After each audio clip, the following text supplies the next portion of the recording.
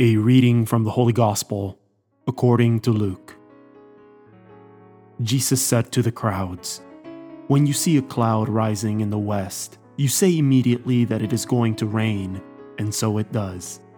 And when you notice that the wind is blowing from the south, you say that it is going to be hot, and so it is. You hypocrites!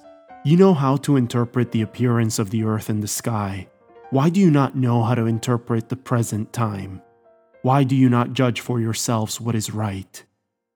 If you are to go with your opponent before a magistrate, make an effort to settle the matter on the way.